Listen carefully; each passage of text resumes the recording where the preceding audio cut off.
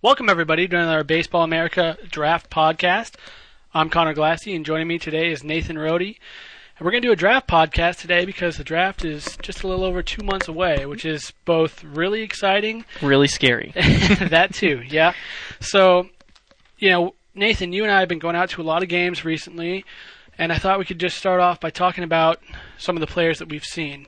I recently went down to Florida, and we'll get to that in a minute. But tell me about a few of the players you've seen. Well, being in North Carolina with our headquarters, this is a really good year for us to just stay put. Now, I mean, we are going to be doing some traveling because obviously there's a lot of stuff we need to go see. But there's a lot of really good talent right here in North Carolina this year. And it seems like we might be writing a lot about North Carolina because it's easy and we're here, but this year it really deserves it with the number of pitchers and position players that there are available. Right. Two things real quick. Let me just cut you off there, but let's clear up two misconceptions that a lot of people have. The first one is when we run into scouts at games, which we do frequently because we're going out to see a lot of these guys in the area.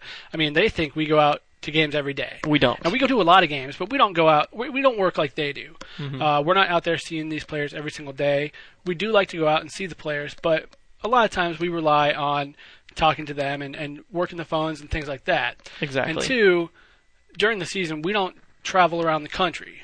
I mean, Some people think we travel all around the country, see all these players, and basically think we're like cross-checkers or something like that. That's not how it works either. We wish it wish it did sometimes because there's some games out there I really wish we could have seen. But no, that is definitely not in the budget. So we definitely rely heavily on our network of scouts and college recruiters and contacts around the country that really help us with that information. Yeah. So just to clear that up, I mean, we do like to go out and see games, and obviously we pretty much stay around here. But most of our traveling takes place in the summer when all the big showcases and things like that are taking place. And all the players are in one place. Exactly. That's pretty much how we operate. And I know a lot of scouts are envy what we do. Yeah. But yeah, you and I, at the beginning of this month, North Carolina high schools opened up their season, and first day we got to go out and see Dylan Maples. Who is really good. We know he has arm strength, and we know he throws a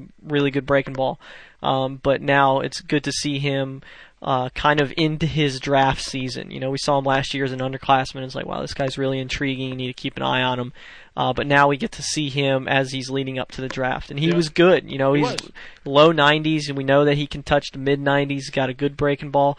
The command is something that he needs to work on. That's something we can say about every high school pitcher we see, because really there isn't a lot of high school guys out there that have that really good command.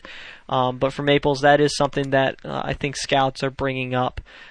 So he obviously has arm strength. He's got an incredibly strong lower body because he's a very good kicker for his football team. Yep. And I'm pretty sure, I can't, I have to confirm it, but I think if he ends up at North Carolina, that the football team is interested in him walking on as a kicker. So we're talking about a D1 pitcher who can pitch at a high level, but also a guy that could walk on and kick for one of the top college programs in the country right now. Yeah. So it just goes to show that how athletic and strong he is. So that makes him really intriguing. Sure. We've seen Benton Moss, who he's one of our favorites. He's just a great kid to go out and talk to and watch him pitch, because he's a good pitcher. He doesn't have the blow you away fastball that you want to see in a high school right-hander sometimes, but he locates it well and he uses what he has to his advantage. I know this season he's just started throwing a spike curveball instead of just kind of your typical loopy low 70s curveball. He's got something that's a little harder. It's in the mid-70s. He learned it from another player. I'm going to talk about that a lot more in the feature I'm currently writing on Benton Moss.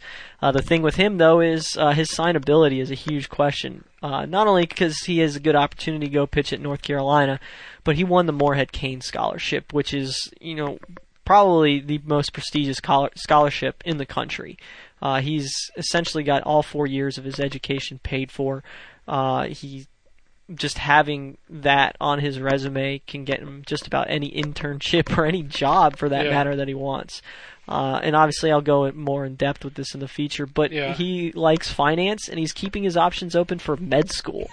That's outstanding. I didn't know a lot about the scholarship before, we kind of heard that he was up for that, but after Googling it, which is what I do, it's phenomenal. It's really incredible. I didn't.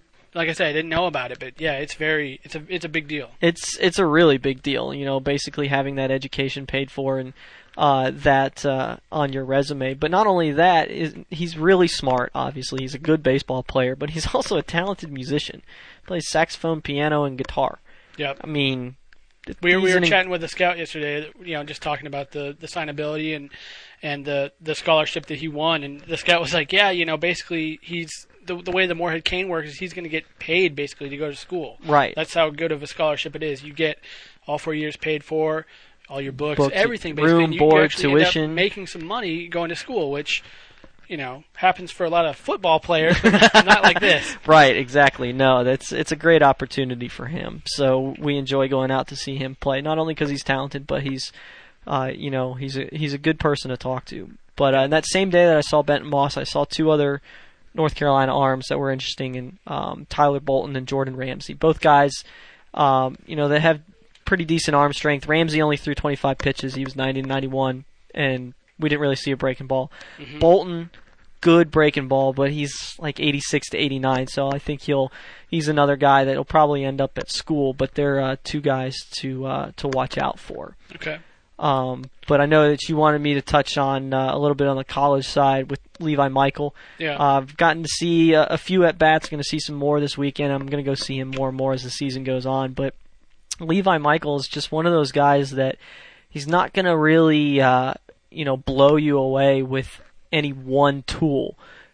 He's got all the tools. He's a good runner. He's got some pop in his bat. He can hit. He can field. He's one of those guys that, he might not be an elite top first rounder, but he's one of those guys that's going to go early because you feel pretty safe picking him. Sure. There's a good bet that he's going to play in the big leagues at some point just because of, what he's able to do consistently. He's very patient at the plate, sometimes a little too patient, but he knows the strike zone pretty well and can work a walk. I know he's got more walks than strikeouts right now. He's showing some good power. I know with the bats, power is going to be a question this year for college guys, but he's showing enough power. He's got a few home runs, but he's also showing doubles and gaps power from both sides of the plate. And now he's playing shortstop too. We've seen him at second and third in previous seasons, but he's seems capable at shortstop. I can't sit here and say that I know he's going to stay at short, at the pro level, but I think he's showing the ability right now to at least be, a solid defender there. I've seen him make some good plays in the hole, and he's got a pretty good arm, so yeah. I don't think you're going to move him right away. He's going to play himself off of the position. Sure.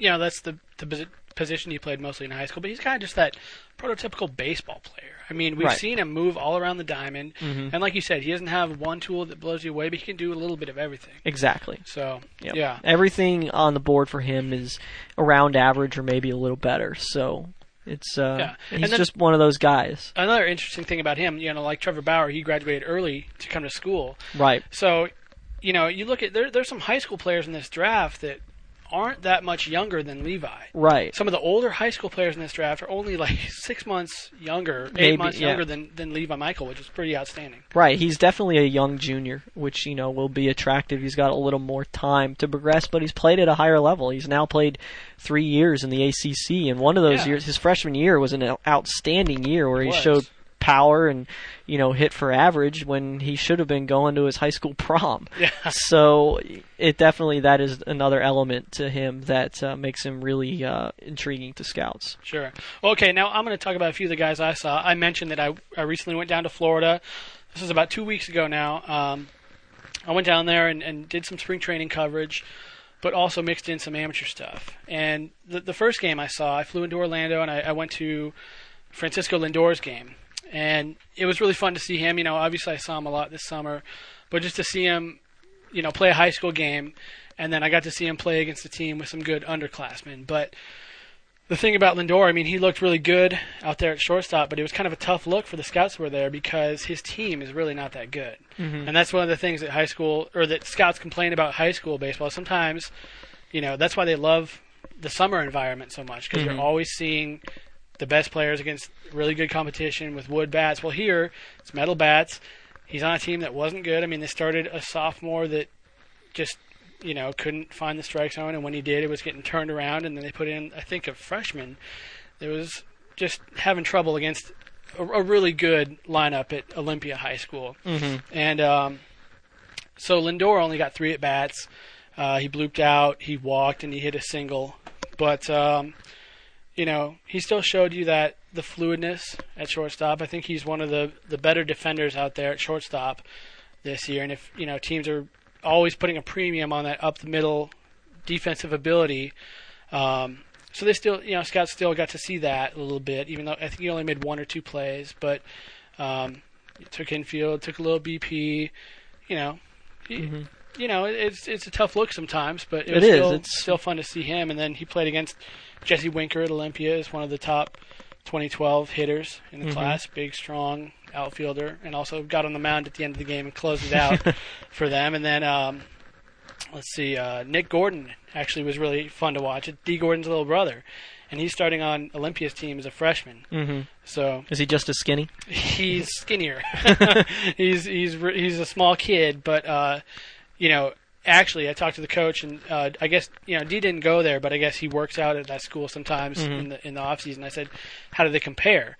And the coach said, well, Nick actually is a little bit bigger than D was at a similar age, and he might be a little bit bigger and stronger. Mm-hmm. So definitely you got to keep an eye on there.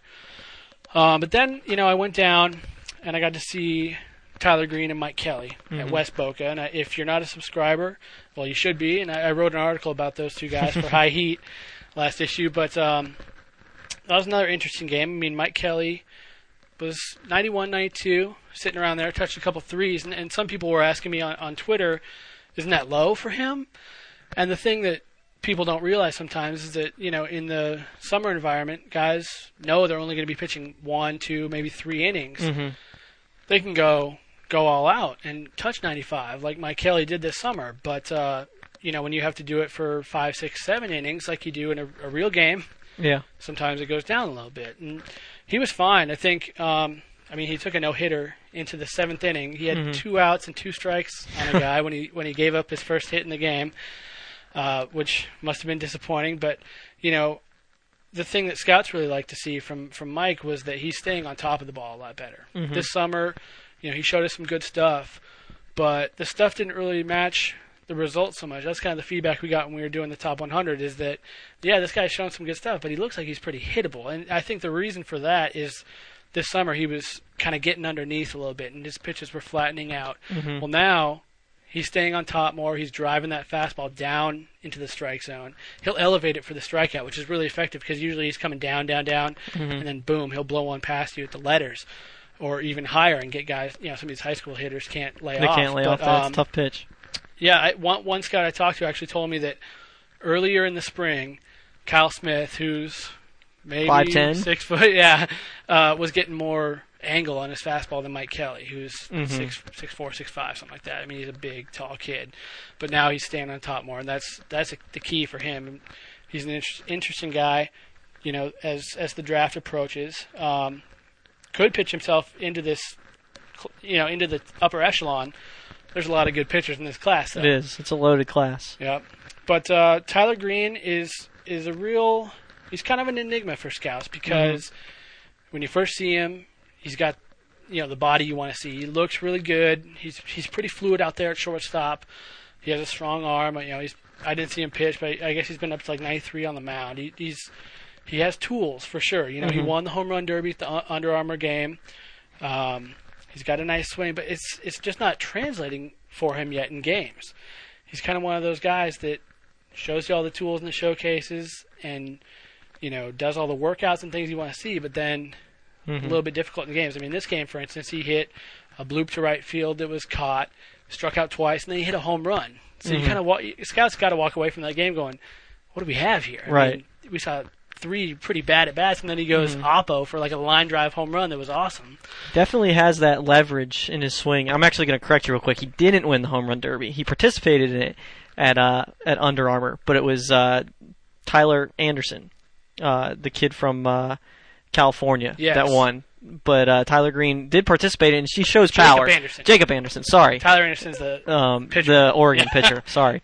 But yeah, he has that leverage in his swing. He's obviously strong. He's inconsistent.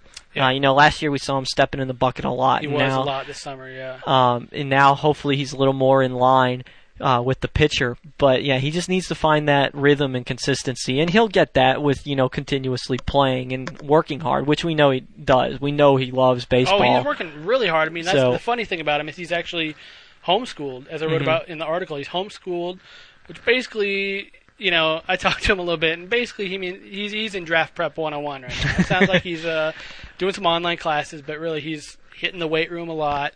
I guess earlier this year he was working out with some of these NFL combine guys. So, he's put on some muscle in his chest.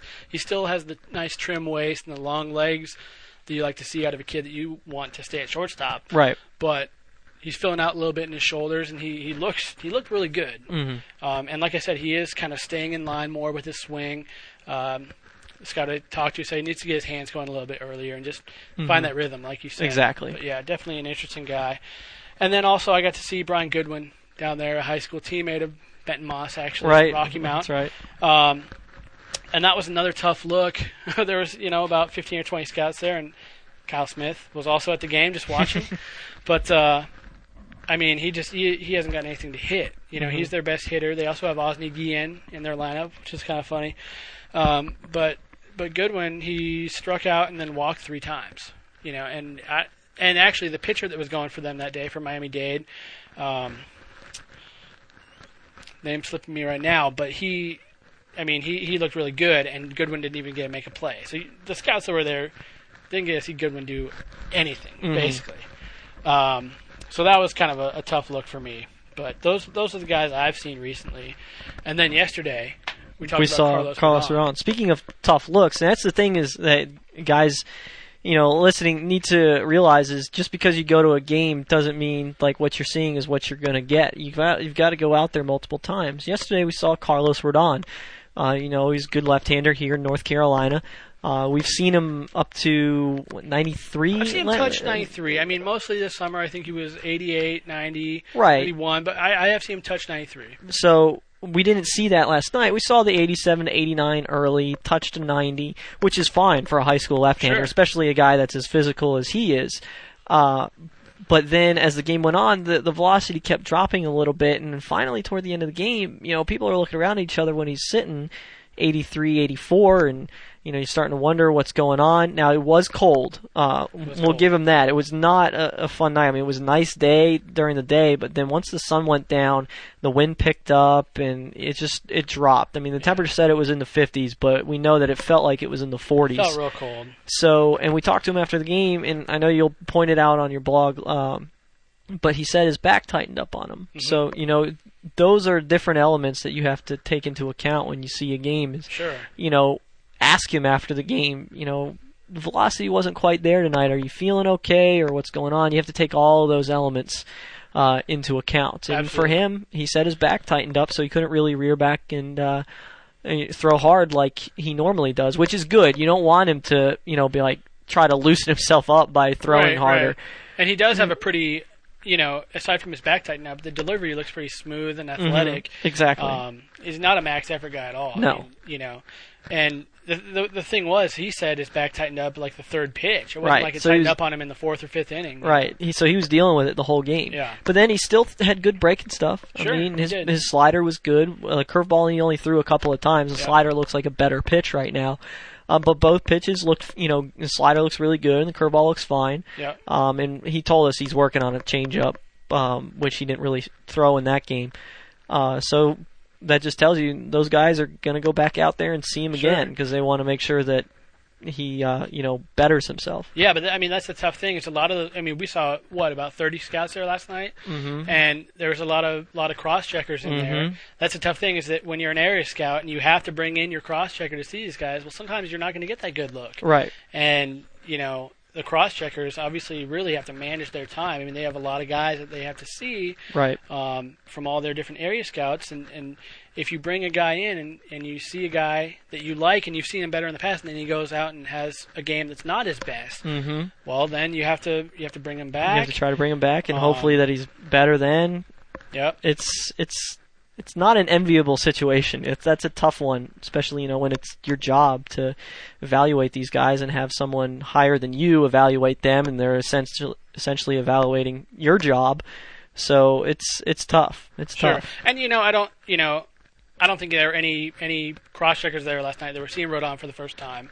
No, Obviously, he's been on the guys have a showcase history with him. circuit. He pitched at Tournament Stars. He pitched at Mm-hmm. East Coast Pro.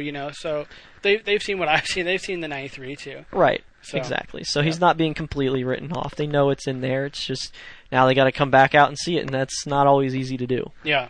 Okay.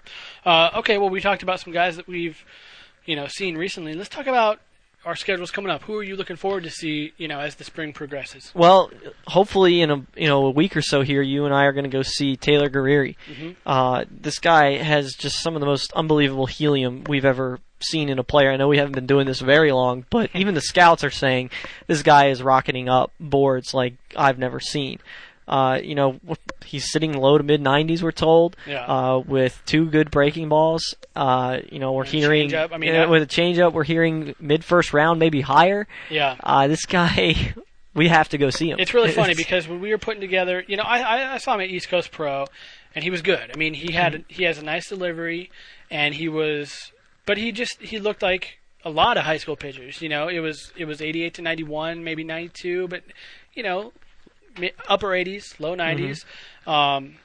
But the stuff has really come on since then. And it hasn't just been this spring. It came on between midsummer and fall. Because I remember we put out, I'll give our listeners here a little bit of insight as to how we do our top 100 list. But basically, we spend all summer watching these guys, talking to scouts and coaches and everybody that we can talk to.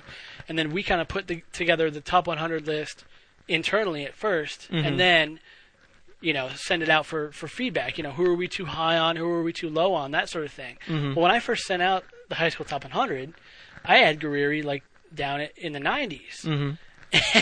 And overwhelmingly, the feedback was, no, Guerrieri's way too low. So we bumped him up. I mean, we talked to some guys and they're like, yeah, you're way too low on Guerrieri. I mean, I saw him the other day. He was 95. This was, when we were sending this out in the fall. And so we bumped him up. We put him at 23, I think he is, on the top 100. Well, that is too low. I mean, it's been pretty remarkable the kind of helium that he's had, and that's the kind of thing we were talking about with bringing cross checkers in. I mean, you start to bring in your guys early, and you get the right guys in to see these guys, and they can shoot up like that. And, absolutely. Yeah, it's very interesting. So we're gonna hopefully see him in a week or so. You and I are gonna pop up to Virginia, and we'll try to see Nick Howard at St. John's, see what he has to offer. I haven't really seen him yet, and he's in my area to cover, so I'd like to see him a little bit. And then at the end of the month in April, it's getting close. We're making I've been kind of counting down the days on that. We're driving over April 30th to Knoxville, Tennessee, to see Daniel Norris face off against Philip Pfeiffer and Nicky Delmonico. That game will be a lot of fun. It's going to be great. So that should be a good one. There's that, and then I think, next Thursday we're going to go see Brett Austin? We're going to see Brett Austin play against Ardrey Kell, who's the top team in North Carolina right now in our top 25 in terms of national rankings. They've got Chris McHugh, who's a short right-hander, probably going to go to school. Guys aren't going to really like him that much because he's just 6 feet tall right now. But, he can run it 88 to 91. And, if he's in a short outing, like one of those showcase outings, he's touched 94 before. But he's going to live 88 to 91. But he's a good pitcher. So we're going to get to see Brett Austin face a good pitcher. Plus, that team that Brett Austin is on has some underclassmen that we want to, get a look at. Jackson Campana's got, apparently this huge power puts on displays in batting practice that we've heard about, that we want to see not only BP, but we want to see how he translates it to a game. There's going to be about a dozen D1 commitments on that field when we go to that game next week. That's going to be fun. Which is really good for North Carolina. Oh, yeah. I mean, it's good for anywhere, but, you typically see that more when you're going to see games in Florida, California, right, sort of exactly. And then middle of April, Anthony Rendon's coming up. Hopefully you're, depending on your travel with the Guerrieri trip, you know. But I'm going to go see him for sure, and I'm looking forward to that. A lot of good stuff. I'm going to see, hopefully, it depends on how this trip shakes out, but, you know, that week that we're trying to see Guerrieri, I'm also not only trying to go see Bryce Harper make his debut down outside of Atlanta, but I'm going to couple that with hopefully seeing Danny Hultzen on a Friday night against Georgia Tech, and then on that Saturday, seeing Jed Bradley for Georgia Tech. So hopefully I get to see. They won't match up. Yeah, I would like to see him match up. But, you know, I understand Georgia Tech's reasoning behind splitting up the right-handers they have in their weekend rotation. But seeing left-handers on back-to-back days of that caliber is still pretty awesome. And then hopefully I'm going to cannonball it back to North Carolina and catch a game of Rendon with you on Sunday or something like that. I'm gonna try. I'm going to be really tired. My wife's not going to see me very much. But, that should be a good week. Yep. Well, that segues nicely. I wanted to talk about a couple players that we mentioned in our recent draft tracker. The draft tracker is for subscribers. We're going to kind of give you a little preview here of what we do in the draft tracker to, you know, encourage any listeners out there to subscribe. But every other Wednesday for the early part of the year, and then every Wednesday as the draft approaches, you know, we kind of spotlight some players that are generating some buzz as far as the draft goes. And this week, we wrote about a couple guys. I'm not going to talk about all the guys we wrote in there. We usually try to spotlight 5 or 6 guys. One guy in particular is a high school player in New York City named Williams Jerez. And he, you know, didn't get seen a lot in the summer showcase circuit because, you know, he just can't afford it. You know, he goes to the same high school as Dylan Betances, where he went, Grand Street High School there in Brooklyn. But he's generating some buzz now because he went down to a showcase in Florida with a team called Hanks Yanks, which is sponsored by Hank Steinbrenner. Kind of, you know, allows these kids that can't afford to play in some of these situations that other kids can to do that sort of thing. And went down there, hit for the cycle, I guess, in one game.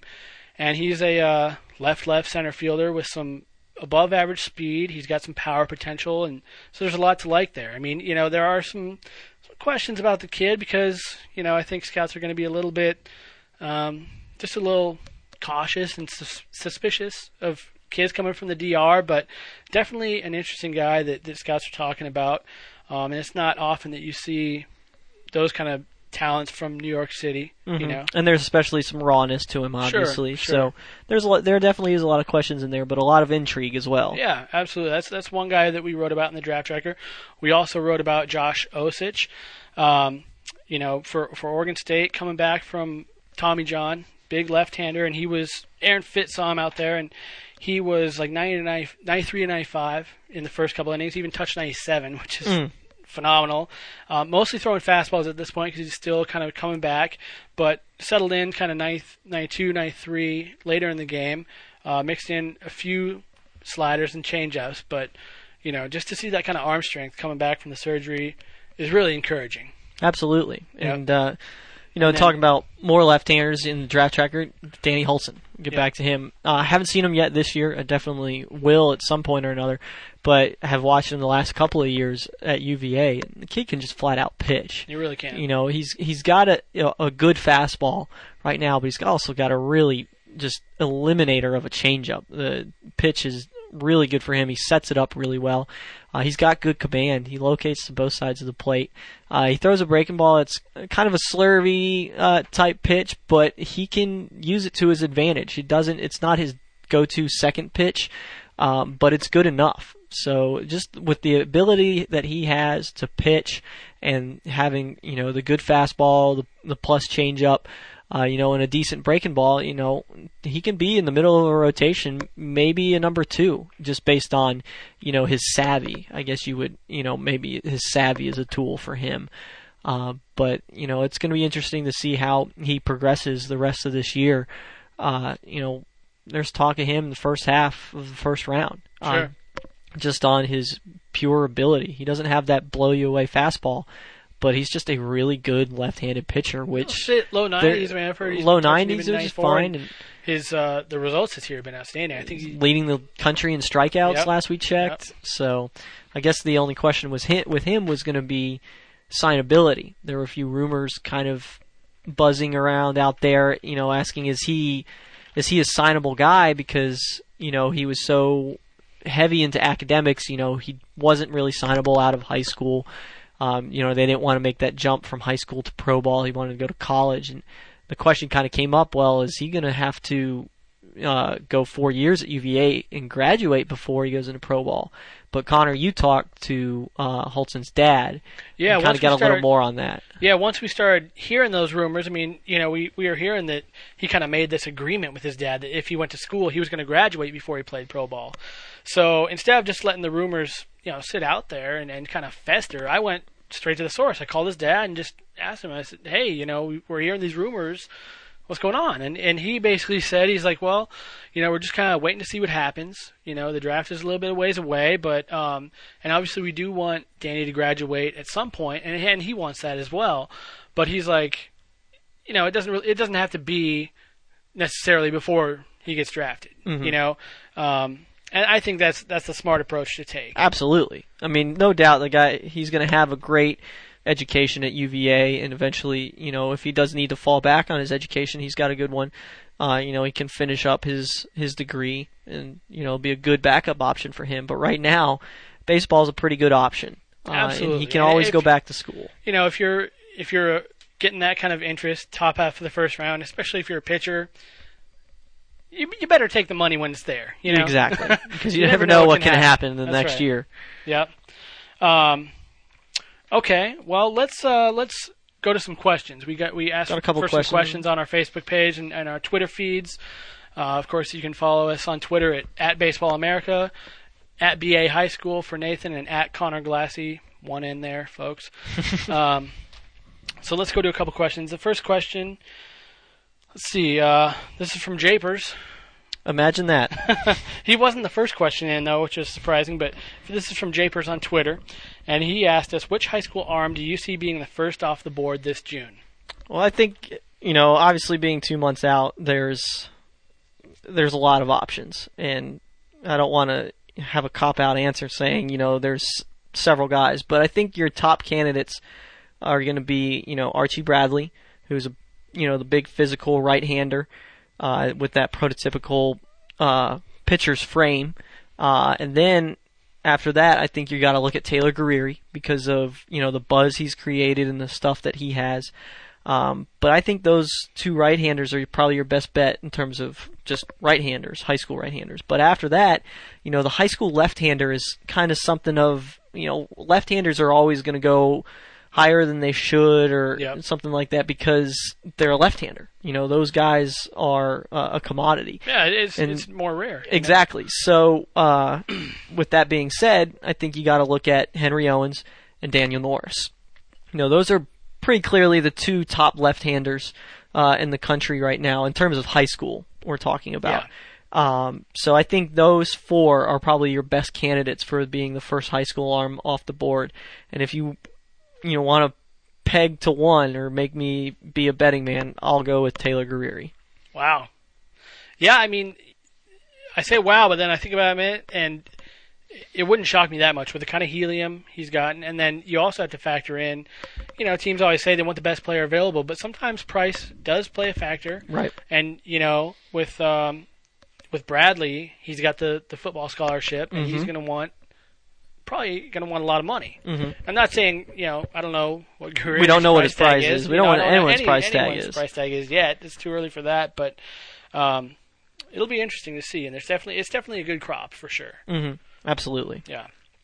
Okay, this question is similar, but this is from the St. Lucie to Flushing blog on Twitter, and this person asked, how many high schoolers will go in the top 15 picks overall? Now, before we answer, I looked at how many high schoolers have gone in the top 15 in the past few years. Last year there were 6. 2009 there were 6. 2008 there were 5. 2007 there were 8. And then 2006 there were 5. So 5 to 8 is kind of the range that we're talking about.